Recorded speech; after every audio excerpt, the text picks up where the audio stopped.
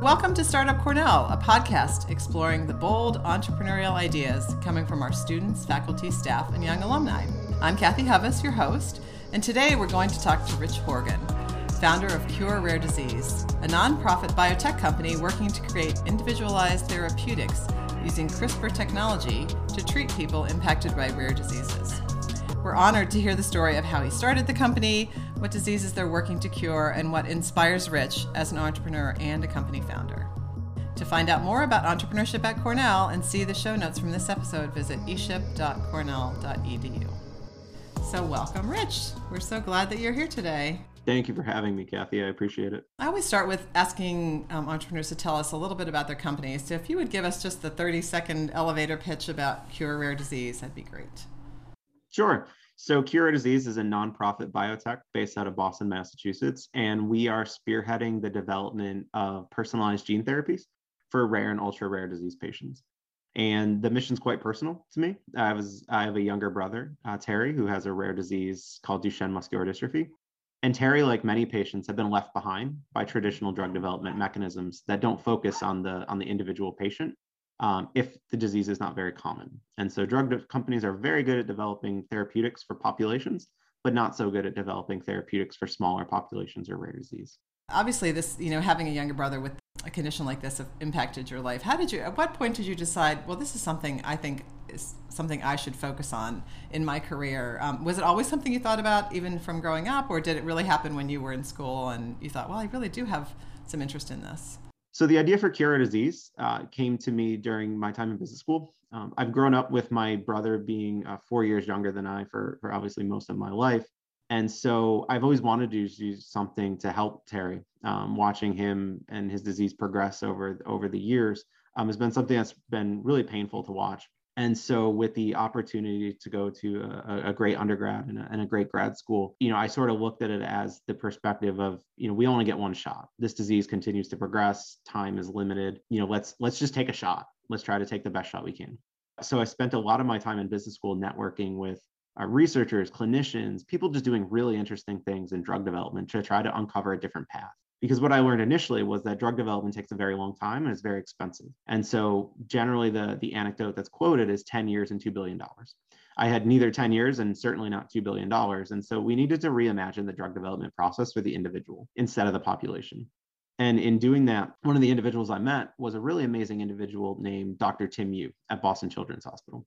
And back in 2017, Tim was developing what would become the world's first personalized drug for a little girl with Batten's disease, which is like childhood ALS. And so while Batten's disease is not at all similar to Duchenne muscular dystrophy, the framework that Tim was using was really intriguing. And it was one that I would go to later apply to our diseases that we focus on. Tim is not a DMD doc by training, a Duchenne doc by training.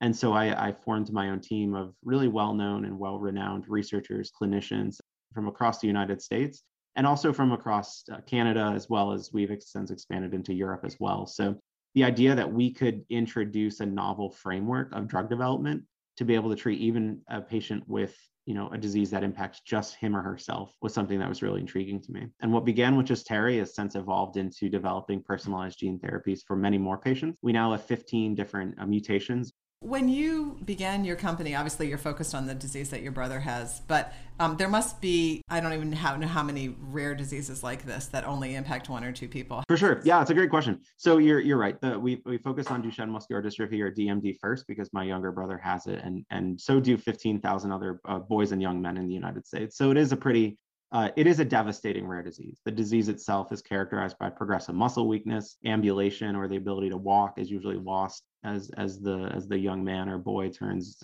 10 or 11. And then things continue to move downhill from there with impacts on pulmonary and cardiac function. And ultimately, the disease is 100% fatal. And so right now, DMD is a death sentence. And so what we're trying to do is intervene to harness the potential of CRISPR, genome editing, to combat the disease and ultimately stop the progression, or even better, reverse the progression.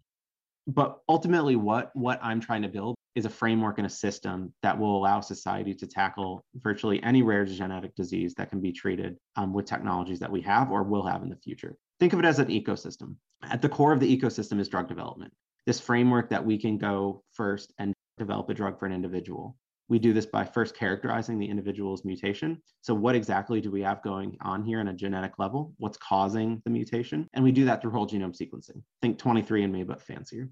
And then after the characterization is done, we also set up a cell line. So think of this as a patient in a dish. For muscle diseases, we take patient muscle and expand that out into a cell line.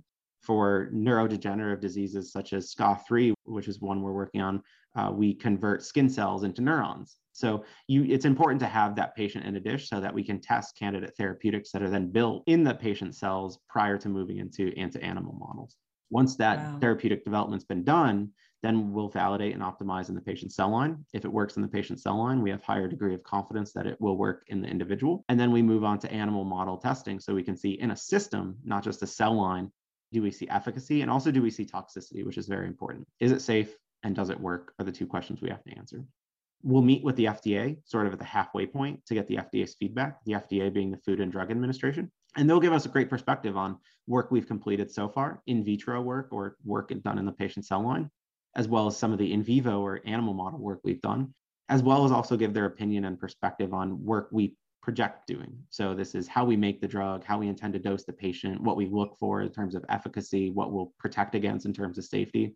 And it's a really great point to align with the regulator to make sure that what we're doing and what we intend to do will be the most expeditious path into the clinic. And then we manufacture the human grade version of the drug. And then we conduct our final safety test before submitting what's called the IND. That's the investigational new drug application. Basically, it's the application to the FDA saying, hey, FDA, here's all the work we've done. Do we have your permission to dose this patient or these patients, depending on the trial at hand? And so that's broadly the system that we're creating. And as I mentioned, this framework is applicable to multiple diseases. We've since added on beyond DMD, another form of muscular dystrophy, limb-girdle muscular dystrophy, as well as a neurodegenerative disease, all in an effort to say, can we scale this model to more patients, but also more diseases? And how robust does the model hold up against other diseases? And so far, it is holding up. Now, the proof is ultimately in the proverbial human pudding, so to speak, which is what we'll see once we start dosing patients. My brother will be the first he's our proof of concept patient to be dosed in 2022. And how we pick diseases is not so much a science as it is an art. It's the sort of basis of what we do. Our goal is to develop and be a safety net for diseases that are rare, genetic, and have no treatment. And so our expertise right now is heavily focused on neuromuscular diseases, muscular dystrophy, diseases of that nature, expanding to neurodegenerative diseases like SCA3, which I mentioned, for instance. And it's also a function of the families that reach out to us. This is very much so a grassroots organization, which I think we'll touch on shortly. But this is not something that is backed by a large pharmaceutical company, for instance. It was very important to me to make sure that the incentives of this organization lined up with the incentives of the patient, because oftentimes in drug development, being a very complicated ecosystem, we lose a lot of those incentives, and who ultimately pays the price is the patient. Generally, the patient is the one that suffers the most beyond the disease, but also just with the misaligned incentives. And so families that approach us, I'm looking for people that can help build this organization with me. It is very much so a community. And so families that understand that it's a type of model where their participation and support, both awareness as well as fundraising and all the above is really required. I like to think that we're in, the first or second inning of personalized drug development, and there's a long way to go. I mentioned the sort of core of drug development and ecosystem earlier. The other piece of that ecosystem is the payers and insurance companies who we in the future strive to get on board with this model. Currently, drug development is reimbursed through well-powered clinical trials, but with N of 1 or single patient drug development, that idea of well-powered clinical trials is something we'll never see potentially. And so how do we convince payers that supporting this and reimbursing effective therapeutics going toward value-based healthcare is the smart thing to do economically as well as societally? And so rare disease as a burden, the statistic might be quite shocking, but there are over 7,000 rare diseases that affect over 10% of the United States population. And so what we see is this large heterogeneous population that isn't going to be able to be treated by a one-size-fits-all solution. What's even more startling is about 30% of rare disease patients are kids. Actually, over 30% are kids. And so there's a high concentration of pediatric patients that are impacted. And unfortunately, 95% of rare diseases have no treatment or cure. And so it's this huge opportunity, I would say, since this is an entrepreneurial conversation, to be able to develop new systems that can treat these populations. Although small, in aggregate, they're actually quite large. Right. So there's so many pieces to put together, which is probably why combining your undergrad degree with a business degree makes a lot of sense. You're going to need to like meet all these different kinds of people to put the pieces of this together. So that must be incredibly exciting to you that your brother's going to be starting treatment in the coming year. Maybe exciting and also nerve-wracking and everything else. Are there other patients kind of lined up behind him who have the same Duchenne's who are lined up to also be treated? Or will you wait for a while to see how it works with him? Or like how will you know how things are going? Yeah, so it's a couple questions there, I think. So the first is yes, there is a sequence of mutations that we're targeting. Terry's we'll start with first, as he's sort of our proof of concept patient. After dosing Terry, we'll dose 2 other unique mutations in the following year, and then really try to scale up. So we're dosing, half a dozen different types of diseases on an annual basis as we continue to scale this. The second question around sort of what happens, what do you expect? Some of it's known and some of it's not known. So what happens is once we get the FDA go-ahead, Terry will be admitted into the pediatric ICU since it's a pediatric disease, where he'll stay for about 4 days if all goes well. And then what will happen is the therapeutic will be administered. Think of it as an IV bag. It'll be administered over the course of several hours, and we'll be monitoring very heavily at first for safety, making sure that we don't see any kidney or liver impacts, and then continuing to monitor ultimately over 5 years is how long the patient is tracked. And the FDA is starting to coalesce around that timeline of wanting to track gene therapy, gene editing solutions for about 5 years. But the solution itself, the technology itself is CRISPR-based, so it's genome editing. And ultimately what we're trying to do is upregulate the missing protein. And in the case of Duchenne, the protein's called dystrophin. And dystrophin itself acts as a shock absorber for your muscles. So when your heart beats, when you take a breath, your diaphragm works. Your triceps and biceps, all these are muscles. About 40% of your mass is muscle. And so it's a significant part of your body, and getting to all that muscle is a challenge. And so the CRISPR technology is delivered systemically throughout the body with a virus. It's called the adeno-associated virus, or AAV. And that AAV is really good at getting into lots of different cells, muscle cells specific. We'll be dosing at the University of Massachusetts, and then follow up and care will be given there as well. For most of our patients, it depends on the disease. Other diseases may be treated at other hospitals as we expand our collaboration. So you have doctors at the University of Massachusetts that you're working with closely. Is that where Terry's main doctor is, or the person who has taken care of him so far? That's right. Yeah. So our clinical investigator is Dr. Brenda Wong. She's one of the world's most well-respected muscular dystrophy doctors. She's actually been my brother's pediatric neurologist for over 16, 17 years now. So there's a really good relationship. And there's a really good story behind this whole mission as well, that to have met her when I was just a kid, Terry was even more so a kid at the time, and to see the kind of full circle of her going from Terry's doctor to now my colleague and still Terry's doctor to really trying to introduce this new model of drug development. She and the university and the administration there, with the support of Dean Terry Flott, have been really great. Was it really challenging to convince the FDA that there's this, that this is a possibility of way to move forward with these kind of cases? Or are they also looking to be more progressive in terms of the way they approve things and move forward with things? It's a good question. I have to tip my hat to the FDA. The FDA is made up of really hardworking individuals who have so much more work that they have to be responsible for than they could feasibly do at the moment, just with the rise in gene therapies. But the FDA very much so is a very good collaborator in this whole effort. The FDA has been supportive in answering some of our key questions and helping us to think through some of the more challenging aspects of dosing. How do you measure things like that? Very technical type of questions. But the FDA and other organizations are looking at this model too, is saying, now that society has the ability to tackle some of these very challenging diseases with gene therapies, how do we go about that? And how do we separate what could be really attractive commercial programs for large populations from N of ones or N of a few, smaller populations where there may not be any commercial viability to the program, but still the patients need to get access to something that could save their life, right? The patient doesn't care how many people have his or her disease. They just care that they get a treatment. That's something that the FDA is thinking through, is how do we set up the right framework and guidelines to allow for the continued growth of drug development in this manner without hindering it, but ultimately protecting patient safety, which is the FDA's utmost, mandate. And so, we've been involved in a number of conversations with the FDA where we're helping to crystallize that thinking and that framework around real case scenarios, my brother's being one and several other patients being another, to really take advantage of this, I would say, paradigm shift with the ability to develop drugs on an individualized basis.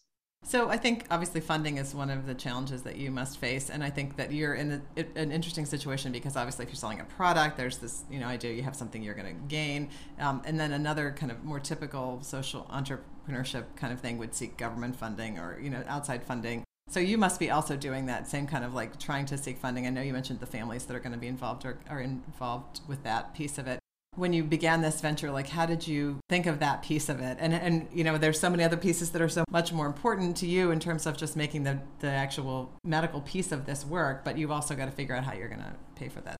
Yeah, really great question. Oftentimes I get asked why a not-profit and why not a for-profit right away. When I started this back in 2017, 2018, the idea of a venture capital model supporting or funding an organization that developed N equal 1 therapies at the time was very outlandish.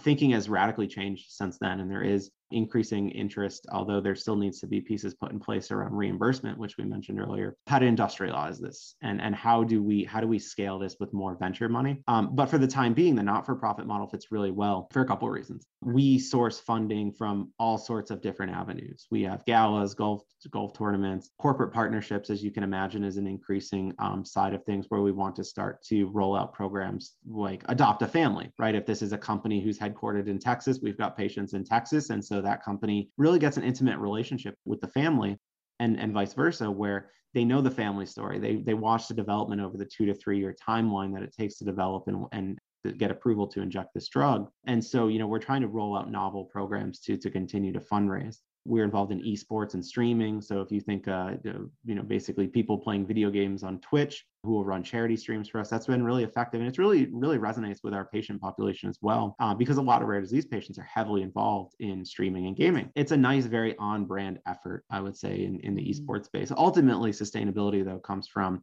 really 2 main functions. The first is reimbursement, which I mentioned earlier, convincing insurance companies that it makes economic sense. That's how they operate to reimburse customized therapeutics. The individual cost, as well as the cost to insurance, is really quite high. And so the earlier we can intervene in treating the disease, the more the manifestation that we can delay or eliminate altogether, therefore saving the insurance company money and ultimately giving the patient the best quality of life. So a nice lineup of incentives there again. The second piece to sustainability is what we do with the drugs after. Some of these are truly N equal 1 drugs, meaning it's only for one patient, but some of these are larger populations, not huge, not thousands, but some are dozens or low hundreds. And so, our organization is really good at lean drug development, getting drugs that are safe and efficacious into a very small group of patients. After that, the intention would be to license or partner with a larger drug development organization so that they can treat the rest of the population, striving for accessibility and sort of more democratized healthcare. And that's something that we aren't particularly geared to do, but a pharmaceutical partner would be in a better position to do exactly that. So ultimately, that's the vision over the next 5 years or so, is to get these success cases and then work toward reimbursement and licensing and partnership so that we can spread them to other patients who need them, who they'd be amenable to. Talk a bit about your Cornell experience. Were you in the Dyson School, or maybe it wasn't the Dyson School at that point, but applied economics and management? When you talk about, though, the science piece of this business, you clearly know a vast amount of information about disease, and especially the disease that's affecting your brother. Did you just learn all that on your own? When you were an undergrad, did you already think, I want to have my own company or organization someday? Or did you come to Cornell thinking, I might just go to work for Google or something? Or did you know already that you wanted to do this? Yeah, great question. So I think one of the biggest takeaways from undergrad and grad school was the ability to ask questions and ask the right questions. I don't think that any one individual is capable of sort of building an organization on by his or herself. And so what I sort of saw my job and what Cornell helped to prepare me for was asking the right questions and connecting and sort of weaving the right people. When you put a lot of the right smart people in the room, you can get a lot done. And by asking the questions that sort of lead to additional conversation and unlock concepts and discussion points that were previously not sort of on the table, that's really where we see a lot of good progress. Trying to avoid groupthink is also something. We find that the interdisciplinary nature of this organization is something where we're able to get a diverse array of perspectives, whether that's sort of the academics perspective or the clinician's perspective or the regulator's perspective. All these perspectives are really important to build into the overall drug, because drug development is really hard. It's really, really challenging. And so taking advantage of those perspectives is something that I see it as my responsibility to do. and also to share the mission. I think the average person doesn't quite know yet that it is possible to develop a drug based even just on one person's genetic mutation. And so raising awareness, raising funds, as I mentioned before, and driving the group forward are really the three buckets that I see my job as. Now, going to Cornell, I knew I wanted to do something entrepreneurial because my mom and dad own a small business, and so that's kind of been in my blood growing up. And so I just didn't know exactly what that was or when. And so by the time I got to business school, I'd worked a few years at a tech company called Corning, and I knew the large corporate structure was interesting, and you could get a lot done with it, and it was easier to raise capital through. But to sort of take new moonshot ideas, it was more challenging in a corporate environment just because of the hierarchy. Right. When I want to execute an SOW or start a new partnership, there's not a lot of sort of like bureaucracy in the way. We can move nimbly is what I'm saying. And so nimble movement was really important, especially in an organization like this, where the science is changing quickly, and we need to make sure that we're accounting for those changes and also being able to incorporate more perspectives. I think we put less focus currently right now on protecting trade secrets and things like that, because what we want to do is share the lessons we've learned broadly with the community and the drug development world, so others can learn from those experiences. Were there times when you were working at Corning and you thought, I definitely want to work for myself or have my own company, but I'm not really sure what it will be? It must have been like a frustrating thing for you and your family the entire time that you're growing up with your brother. Like, when did you decide this is the thing I should be working on? Yeah, it's an evolving question. Sort of the idea of wanting to do something is very different from the crystallized idea of what you're going to do is even more different from actually executing on that idea. And so that evolution kind of came from toward the end of Cornell through my job between business school and undergrad, and then ultimately coalesced in the beginning, my first year at business school, where there was a lot of focus on how it sounds a bit cheesy, but it's you only get one life to live, and so how do you make the most of it? And so I was like, okay, well, the tools are here to do this. The people are certainly here to do this. I've spent the better half of a year now talking to tons of different researchers and clinicians. Let's just take the dive. Well, I don't know how to say this quite the right way, but coming from and having the privilege and opportunity to go to good schools creates a really nice net. Now, I'm not inherently wealthy. My family's not inherently wealthy. We're very just much so average people. But the idea that having a good education can allow you to pivot if something fails was something that was about as secure you're going to get in launching a new venture, I think. And it was pretty much more than you could ask for. Not sort of haphazardly, let's just take the shot, but it was more so, what do I have to lose? It feels like the next question is, do you have a personal mission statement? And it feels like your organization is really all about a mission statement. But do you have one that you think of for yourself that you would say is your own personal mission statement? Yeah, it's a good question. Sometimes it's hard to disambiguate the organization from myself, I think. I'm sure like many other founders kind of face this issue. But for me, what I want to leave in this world is a robust mechanism that even a family who is diagnosed with a disease that doesn't even have a name can seek out researchers and have an ecosystem available to them where they can rapidly build, de-risk, and eventually administer a life-saving drug to their loved one and not have to mortgage their house for that. And that's really where the reimbursement piece comes in. And the technology is already there to do this for the most part. It's just about putting the pieces together. And so right now we're kind of going through the forest. We have to pave the road through the forest to make sure that others who come afterwards have an easier challenge to do this and help their loved ones. You mentioned several people that, families that you've worked with so far. Are there stories that you keep in mind every day when you wake up? Like, okay, I mean, obviously your brother, because that's the biggest one, but are there other people whose stories you think, oh my goodness, this is so important? I would say the blessing and also challenge of this job is that you come to know the families and the kids and the stories so well. They're your own family. It's Terry is very important to me, but so too are our other patients, Max and Fritz and Ned and so many other stories and lives that have become involved with this organization and have really sort of championed this fight. Who I would love nothing more to see than to live happy, healthy lives. And from a scientific perspective, boring lives. Yeah, right. Yeah, I mean, I don't know how else to kind of say it. You become very close to the people who helped to build this. I'm especially grateful for the people who have joined early, sort of when it was just a nebulous idea, to people who are joining now, who get it. I think this organization is not for everyone. This organization is really for the entrepreneurial type of people who understand what it means to build and grow something novel. and they find us. They continue to find us, and sometimes they're very happenstance meetings, and other times it's like, wow, the stars really aligned here to have this outcome. So the families are the reason why we're here. It must give you a hope on the days when you maybe got a phone call from someone saying, what are you doing? You're crazy. Or, this isn't going to work. Then you have these people that are still in your mind that you're thinking of. There are always haters.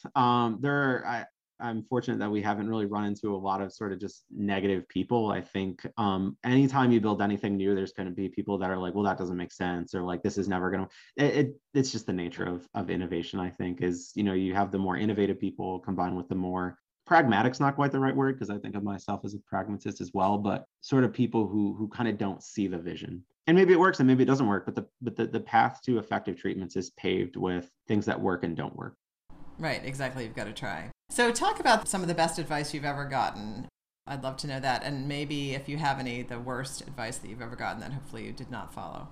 Yeah, I would say the best advice is it's all about the people. A mentor of mine who's a biotech exec early on said that the science is what it is, but it's all about the people you surround yourself with. And I could not agree with that more. The biggest challenge of this job is not always the science. It's often the people and getting the right people in the right places at the right time to do things that are going to move the needle. And I would say that I would spend a good chunk of my time on people related things. Bad advice, tough to tell right off the bat. I mean, I think pointing back to the naysayers of, well, this is never going to work, this is impossible. It is possible. I mean, that's as clear as day now. It's, 2 years ago, maybe it was a little less clear, but now it's very clear that this mechanism and this path to drug development is a real one. Mm-hmm. Is it perfect yet? No, the road still needs paving. We need to industrialize it eventually, and we need to get payers on board to make it sustainable. But that'll come in time as we see more success cases, and the success cases are coming. The development of gene therapy is in its early days, but this is sort of the hockey stick moment where we're seeing that huge inflection point of gene therapies, and so it will come. Has the pandemic made things harder for you? Do you think that people are maybe even more cognizant of the need for healthcare advances because we're all dealing with a pandemic, or how has that impacted your business? Yeah, the pandemic has just introduced a heightened level of uncertainty where, for instance, if we said sitting in December, okay, we're going to have a golf event in June or a gala in April, like there was no question of whether that would happen. That would not happen because of some sort of external pressure. Now it's introduced, especially as we move into the third year fighting the pandemic, what's been introduced is just a significant degree of uncertainty, and it hampers long-term planning, mostly related to fundraising. Holding in-person events has become a challenge, and it sort of waxes and wanes in challenge. At some points in the year, it was like, okay, what pandemic? And so long-term planning is much harder now. Also, the ability to find good team members is a challenge. I think just with the shifting dynamics of the workplace, we're a fully remote company to begin with, and were before the pandemic, so it's a bit more natural. But as the team grows, it is increasingly challenging to manage a larger team all virtually. There is value to having that water cooler moment, I think is the right way to say it. And it's a qualitative value, but it's a real value nonetheless. And I would say the third thing is sort of just the overall, we mentioned uncertainty, we mentioned sort of the people management side of things, but also I think broadly in society, and this is not unique to us, it feels as though there's a different sentiment, at least in the United States. People are frustrated. I think people are frustrated and scared at the uncertainty that this entire pandemic has sown and continued to sow. And that's just a macro challenge that I think most companies are dealing with, especially retail-facing companies where, the general public is challenged right now. People are hurting right now, despite what the economic numbers may say. And that's a challenge for all of us.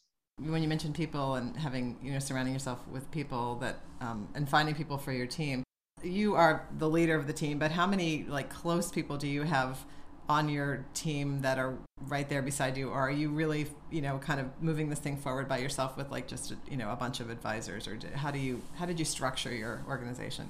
I lead the team on the R&D side and the non-R&D side, but I'm so closely embedded with our researchers, with our clinicians, with our translational experts that it's really more of a group conversation.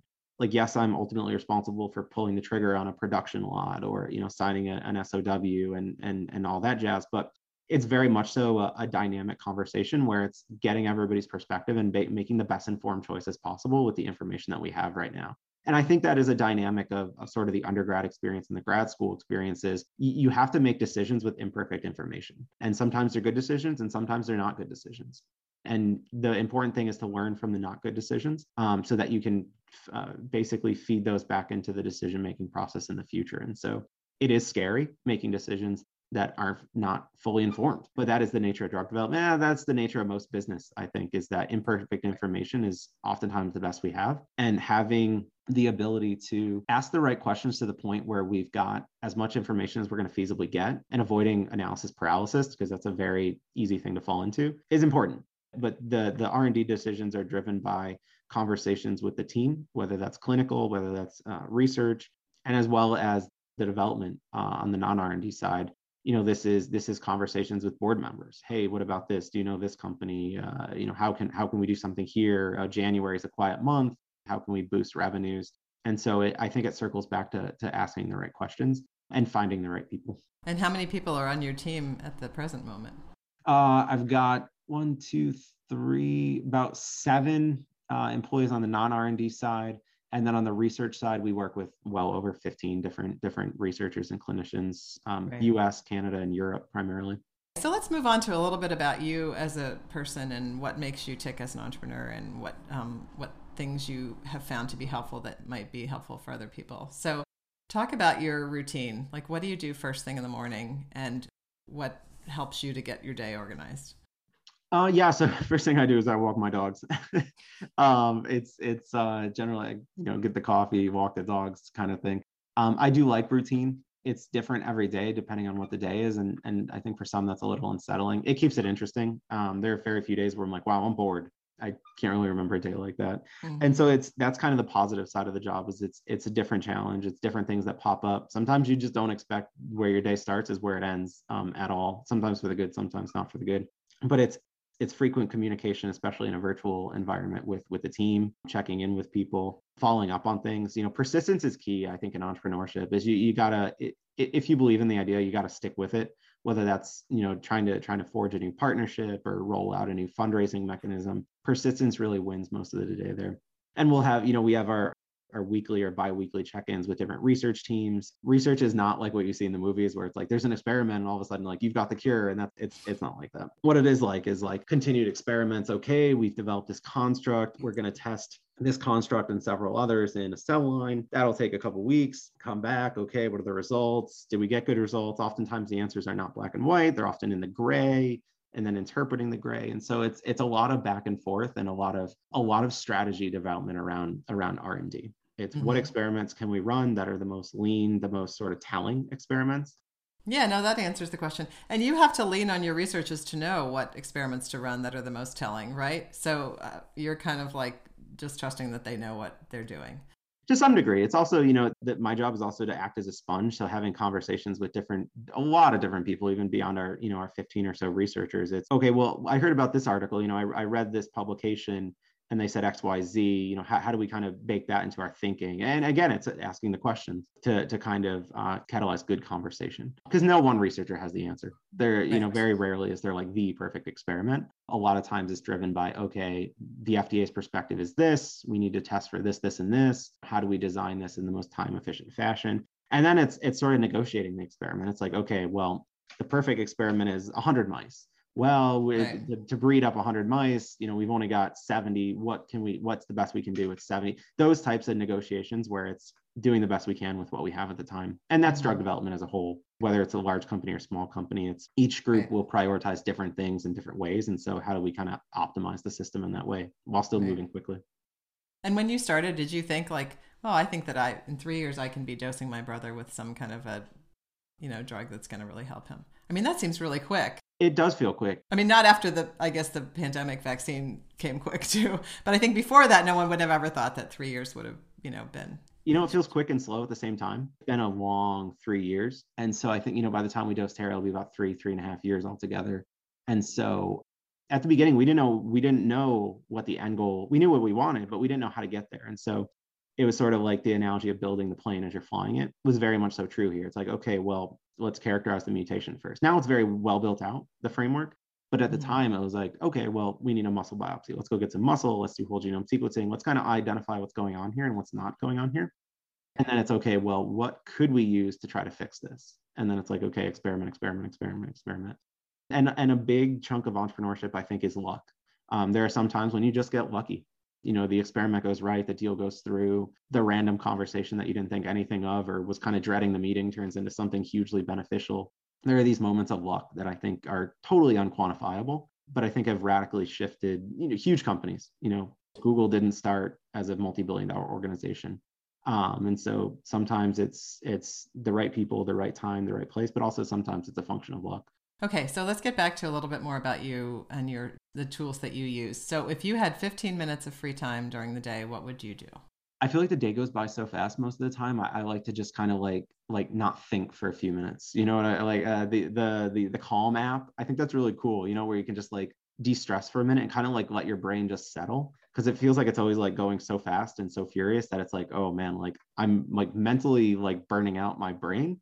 And so it's like, okay, just take a minute to take a deep breath, pet the dogs, that kind of thing, where it's like just relaxing for a minute, because it's a very like high stress and high energy environment, which is good, but it's also like, still human being on the other end.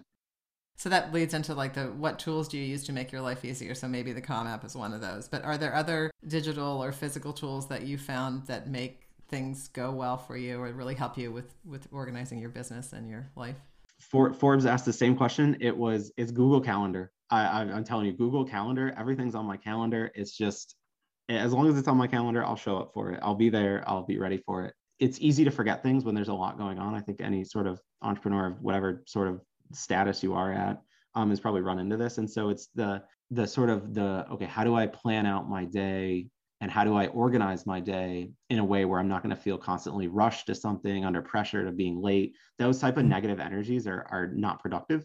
And also it's about simplifying. I think simplifying, I never, when I was younger, I never understood why Steve Jobs always wore the same like black turtleneck every day. Now I totally get it. I'm like, I throw on the same, not the same V-neck, but the same type of t-shirt. I have a drawer that's 10 different colors and it's like, okay, here's one. It's little things like that at least help simplify the mind space, because it gets, at least for me, I'm not the smartest guy in the world, I'm sure, but for me, it's very much so about how do I simplify what's going on in the mind so that you can really focus and think. I think sort of leaving that capacity to have that like creative thinking, not scheduled, like, yeah, I'm going to think from 5 to 6 o'clock at night. You're kind of like zoned out and solve an idea hits you. And like, that's hard to plan for.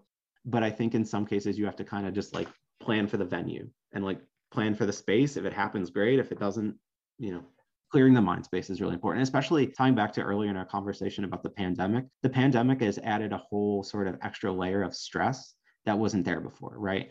Going outside, wearing your mask, making sure you wash your hands. This extra level of risk that's sort of associated now with everyday life takes up a lot of mind space. And so it's how do you simplify the other factors in life so that the factors you need to really focus on and be really good at, you can have the capacity to do that. So what is one thing that most people would be surprised to find out about you? Maybe I'm a very big Star Wars fan. If hopefully that's a good answer. That is a good answer. Star Wars, I a big Star Wars fan, big gaming kind of person. In spare time, gaming is a nice relaxing thing, I think. Although it's like, visually it may seem like, whoa, this is really intense. It's like, it's a different kind of thinking that lets your other part of your brain like relax. So collaborating with gaming companies then makes a lot of sense for you.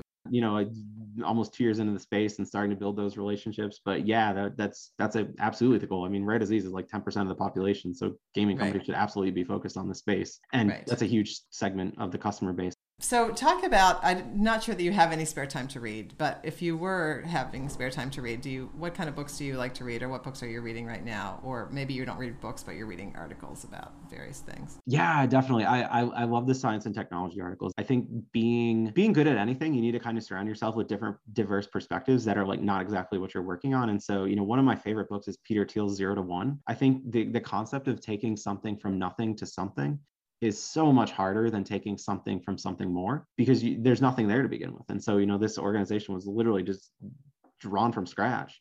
And so like, I really appreciate the perspectives of those types of leaders and individuals who have motivated and sort of gone through the ropes of taking something from nothing. It's quite challenging. So that's a good book I like to read, as well as types of publications more so on sort of the latest trends in technology and science and those types of aspects. It's quite interesting. I think the average person doesn't understand quite, and understandably so, how much science is going on right now, and really cutting edge stuff that even 10 years ago was like, this isn't even possible, but now it's an exponential growth curve. And what I think our job to do as a society is that make sure those tools are advanced to a place that can help make society a better place, not just make a lot of money.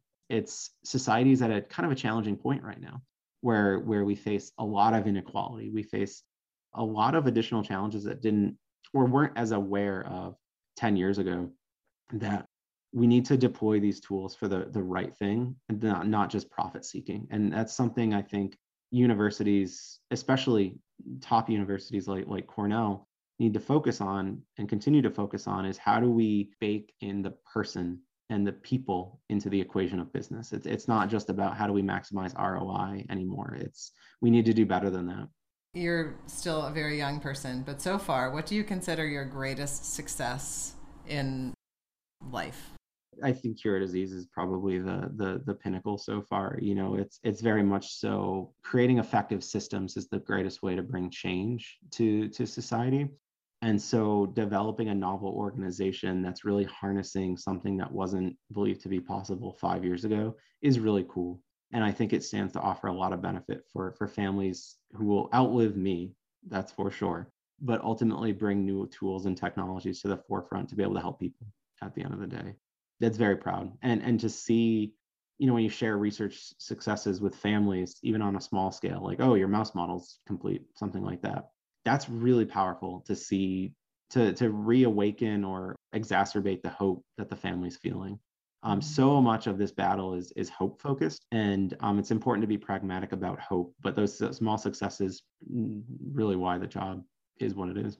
I think I'd kind of leave folks with, this organization is really comprised of individuals who want to make the world a better place in terms of effective and safe therapeutics. And some of our best people have come through LinkedIn reach outs. Little things that you may think are inconsequential can have serious ripple effects down the road. And so I'd encourage folks to reach out to learn more. We're only as great as our people are. And so while my goal is not to have the largest number of patients, my goal is to attract the best and brightest people who are hungry for innovating and hungry for a challenge that is on a global scale. With 300 million people impacted by rare disease across the world, 300 million plus impacted by rare disease globally, this is one of society's greatest challenges. If folks want to reach out to learn more, invite them to go to the website, cureraredisease.org. We're across social media under Cure Rare Disease as well. Individuals, companies, the whole gambit. It takes a village to make a difference, and this is no exception. Thanks so much, Rich, for visiting with us today at Startup Cornell and sharing your story. To find out more about entrepreneurship at Cornell and see the show notes from this episode, visit eship.cornell.edu.